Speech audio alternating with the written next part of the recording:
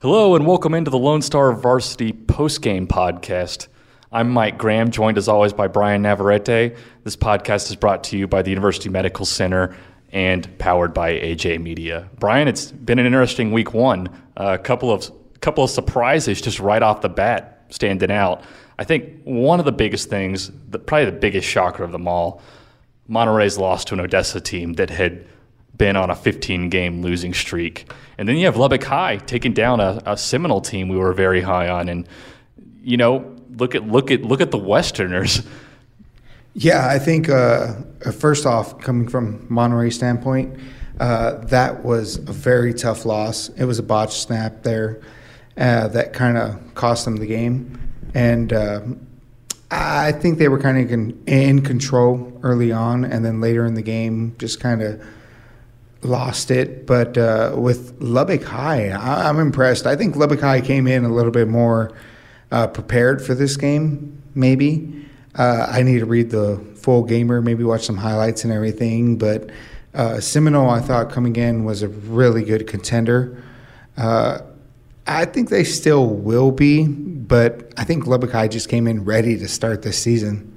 Yeah, Seminole, an Elite Eight contender last year, made it to the Region 1 championship game where they fell to Sweetwater, which gave West Orange Stark a good game in the Division 2 championship. Really good team. Yeah, Seminole right in the thick of that pack, and Lubbock High, they advertised that they had a new attitude this season.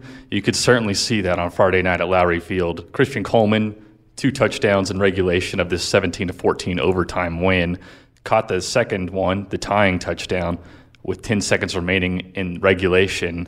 Seminole goes and kicks a field goal in overtime, and then on the very next play, Isaiah Johnson runs in from 25 yards for the score.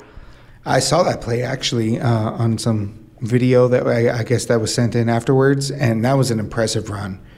I look forward to what he's going to bring to the table heading into the season. Yeah, just a sophomore too, so lots of room for him to grow and improve over the next 3 years. Yeah, huge sophomore, does not look like a sophomore, but a sophomore nonetheless, and colleges always love that when sophomores appear physically older than they actually are. That's actually what they're looking for. Now, I want to get back to that Monterey game a little bit. To me, it just seemed like Monterey could never really get into a rhythm in any facet for a sustained amount of time. I'm talking about offense, I'm talking about defense, I'm talking about special teams. Now, this game began with a 47-yard kickoff return by Monterey, but it seemed like they probably didn't end up with 47 return yards because the returners were running backwards later on in the game. Defensively, just couldn't get a handle on Odessa's rushing game. They weren't ready for the few passes that Odessa threw. And then on offense, couldn't really establish their running game. Yeah, it was a different Monterey team that I saw from last year.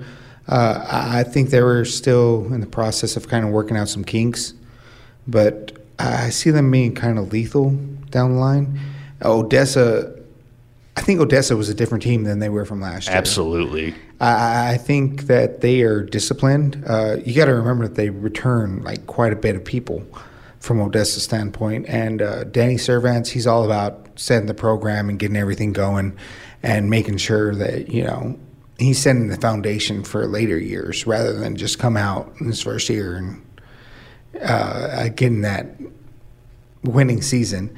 So I don't know. It was different from Monterey, but it was kind of refreshing to see Odessa to kind of come out and do what they have been planning to do for a while. Now, the bright side for Monterey was the passing game was there. Trey Manahan had an awesome game. Brylan Lawson-Young had a good game, threw 2 interceptions, but they were both near the end of halves. I mean, the final one was the last second heave to the end zone. Not really going to hold that against him. I thought he played a pretty good game. Can you evaluate his play as a guy that was getting his first official varsity start as a senior? Yeah, he kind of seemed like he was in form early on. Like it seemed he's been there before, and you could tell that from just watching him on the field.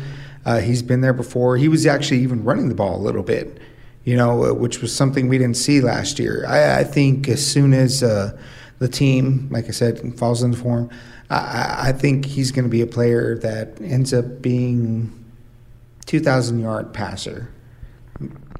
Now, those games, they were surprising, but here's a shocker. Shallow Water 35, Idalou 7 on statewide TV. I think 2 years back this wouldn't be a shocker, but yeah, they came out hard. Shallow water came out, and they were able to kind of get everything going early on, from what I hear, and just continue to work it. Now, Cutter Sparks, according to Carlos Silva, threw a quote-unquote perfect game, 9 for 9, 200 yards, 2 touchdowns. Quote. And it's really funny because you look at their stats, and there wasn't a whole lot of production in this game either way. It was kind of a defensive game. I mean, Sparks threw for 200 yards, but rushing-wise, no one went for more than 60 in this game for the Mustangs, who got the win. I mean, you just don't see that very often, that the yardage totals would be so low for a semi-high-scoring game. Yeah, one name that kind of stood out, that it stood out last year and it stood out this year, or early on, is Brody Hendrick. He's an athlete, all-around athlete. Really good player. I think that he had a really good standout game outside of Sparks, although Sparks had a really good game. Watching some video, he seemed very poised at the quarterback position, but I think between both of them, Showalter is going to have a chance this year to kind of go out there and compete. Yeah, heading into week 2, they've already matched their win total from the 2016 season at 1 win. Next up was a game that I think we were both really high on, and it's me eating crow. Abernathy 27, Post 21, in the most anticipated 2A Division I game, I think, for week 1. Where do these two teams go from here? I mean, they've just played each other. That could be a preview of a high-profile late-round playoff game. I think so. I think it's a good telling for both teams, I think, because you look at both of these teams at the beginning of last year. I think Post was already in form and Abernathy was kind of finding itself, but Post took the loss this time around, but I think it's a good thing because Abernathy is a strong team. They have some pretty positive things going for them. Same with Post, but I can visually see these two teams meeting up in the playoffs again, and this is a game we should have staffed because I imagine it was that exciting. Seems kind of like manifest destiny when you consider all the returners and essential pieces of the teams that they brought back. Of course, Post had one essential gone in A.J. Reed, who rushed for 2,500 yards last year, but Mike Ferguson wasn't too far behind and had a pretty decent game. I guess this game was a little closer or a little more lopsided than the score indicates, but just a little because Post put up a late touchdown. They had been down by 2 possessions early in the fourth quarter, but still, I mean, Post is a very physical team, and Abernathy's defense, including quarterback Bryson Daly, who plays linebacker, really had to rise to the occasion, and they accomplished that. Yeah, I think that the offense definitely found itself defensively. Post is a hard team to combat in your first time around because they're going to come in, they're going to hit you in the mouth. I think it's a good team to start off with, but at the same time, I guess the Battle of the Lopes has always been a good one in the last couple of years. Battle of the Lopes, wait for it in December. And then finally, I want to see it in December, actually. Yeah. Side note. Well, I'm going to fight you for that one. But I took the loss on that one. You called it. Up next is, in the final game we're going to talk about today, is Lubbock Cooper versus Amarillo. Lubbock Cooper comes back late, wins 17-13. The game in itself, if you're watching it, it's very slow paced. You could tell it was a methodical game the whole way through. Both teams knew what the other team was going to do, and it boiled down to one of those games where you're just waiting for that one big play. And Cooper got that one big play there at the end, and their defense played phenomenally. I couldn't say more about their defense. They just kept rallying to the ball. Talking to one of their cornerbacks there at the end, Jay Kirkpatrick, he's like, hey, we're taught to go out there, hit them, rip the ball away and everything like that. And you definitely saw it because they were turning the ball over. They were creating chances for the offense. 3 forced fumbles, 2 of them recovered. And Man, it just seems like Catwinkle and the defense is going to pick up where they left off. Yeah, a testament to Cooper. It's a little 5A, and Amarillo 6A. I mean, what did you see? I mean, did Amarillo have a much larger team? I mean, you would assume that Amarillo High would have a much larger talent pool to draw from compared to Cooper, which I think has 1,400 students right now. I can say that they had upwards of 3 running backs who can run the ball. They definitely had that talent, but the thing was that rallying to the ball. It didn't matter who was running the ball. It was just bring them down. Their quarterback was phenomenal. He was able to do some big things. There at the end, I think what caught Amarillo was the fact that they are a run-based team, and they had to air it out, and you knew it. You knew it about 3 and 10. They're sitting there, and you have to throw the ball. And that's where Cooper comes in, and, they want you to be throwing into their secondary. Now we're just going to scatter shoot a couple of games, and first one was Coronado. Go ahead. I have one for you. Hell Center or Morton? We have Brandon Castillo, who threw for 259 yards and 4 touchdowns. I think that's pretty impressive for the 2A level. No doubt. And someone who was impressive in the game I had was Quay Gray, Lubbock Coronado's 56-14 win against Plainview. 367 yards in 3 quarters played.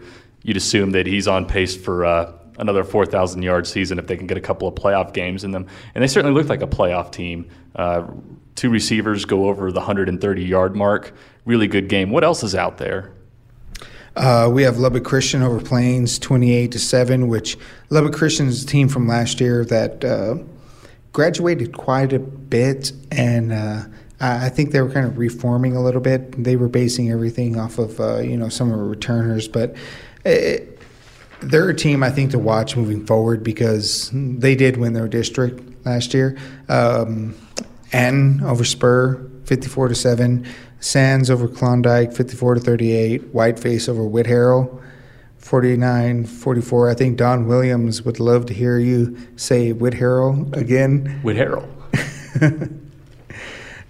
We have Spring Lake Earth, 22 over Vega, 12. Tahoka over Crosbyton, 21-13. You got to see Tahoka. Yeah, Tahoka is a very. They look like an athletically gifted 2A Division II team, just their size. And in this game, they had to do it without star running back Juwan Hamilton, his little brother Malik, who's a sophomore. Juwan's a senior. Malik is a sophomore. Malik's bigger than Juwan. Looks like a really good player, but it was his first varsity start, and seems like he handled himself pretty well in it. Yeah, I guess on the Crosbyton aspect, you had Tim Childers going for, I believe, 264 yards. I think Crosbyton's still going to have a good season, and kudos to Tahoka. I think that was a tough team to beat offensively, and I believe in Tahoka moving forward. I think they're going to have a positive year. I agree with you on both counts. Let's see. What else do we have? I believe Clyde over Brownfield, 49-32. Olton, 28 over Memphis, 20. I think that's a pretty good game. Slayton defeated Flodata 36-15. And that's a big win for Slayton, another 1-9 team last year. Yeah. I think across the board we had some pretty good games last night. Some pretty good games and a pretty smooth week 1. I mean, we have to say thanks to our editor, Nick Talbot, the copy desk, and all the other sports reporters for chipping in. Friday nights here are pretty hectic, but that one was pretty good. And we're really looking forward to diving into week 2 with our Lone Star Varsity podcast, which will come out Wednesday. We really appreciate y'all stopping by and listening to us. For everyone at AJ Media, I'm Mike Graham. Thanks for listening in.